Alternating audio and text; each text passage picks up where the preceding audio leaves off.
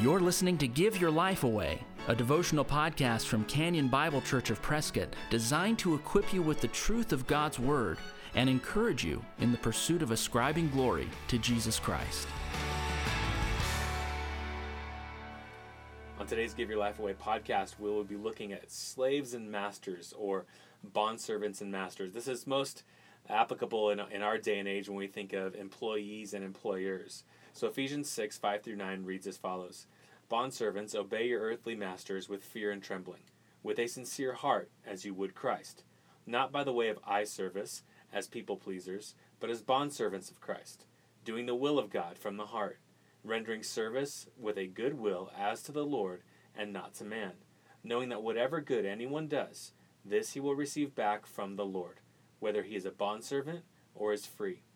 Masters, do the same to them, and stop your threatening, knowing that he who is both their master and yours is in heaven, and that there is no partiality with him. So really there are commands to two groups of people, the slaves and the masters.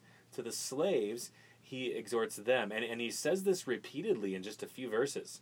He exhorts them to work as if they're working for Jesus Christ.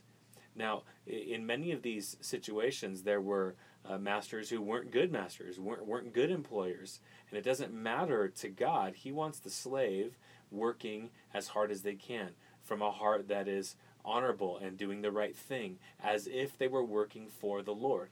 So this is a great reminder to us today, whether we're working some part-time job or some regular full-time job or part of our career, whatever it may be, that we work for those in authority over us as if we were working for Jesus Christ. So consider where you work. You might be a student who studies. You might be have a part-time job going to college. You might be a career person. Think of the environment in which you work and think about Jesus walking in the door one day. What would you want him to find you doing? Working diligently, working with the right attitude, working hard, not gossiping in the workplace, not kind of mailing it in and kind of just coasting along. He wants you to be working hard, using your faculties, using your hands, your mind, using everything to produce, to do a great job, a good day's work. Consider Jesus walking around your area and not just seeing what you're doing, but also entering into your mind and into your heart, knowing why you're doing these things. Are you doing them to kind of please people? Do you work hard when your boss is around, that when they walk away, you go back to kind of coasting or not working as hard? Christ would see all of that. So this is a great reminder to us who are workers to work as if we're working for Jesus Christ. And not just that we're showing him an end product at the end of the month, but that he's right there with us, sitting next to us, standing next to us, working or watching us in all that we do throughout the day. And then the Lord turns his attention to the masters, or the employers, we would say.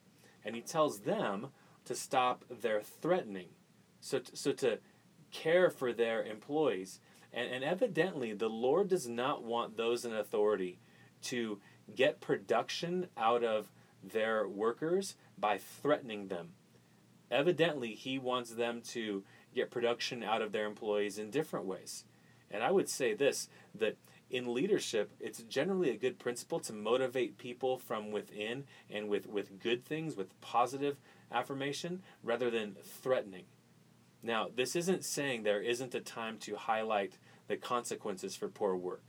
There may be a time where you've got to say, you're just not cutting it, and these are the consequences if you keep going down this road. But that should be the rare occasion. Evidently, employers at this time were threatening their employers. They were scaring them into doing a good job. And that's clearly what the Lord does not want to have happen.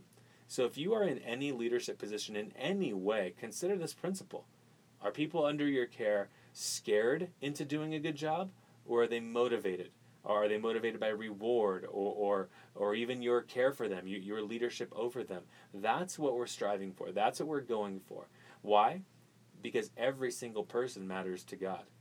God isn't fascinated by the movers and shakers and the CEOs and the bosses of this world, and he looks down on kind of the menial laborers. That's not how our God works. And he says that at the very end of this passage.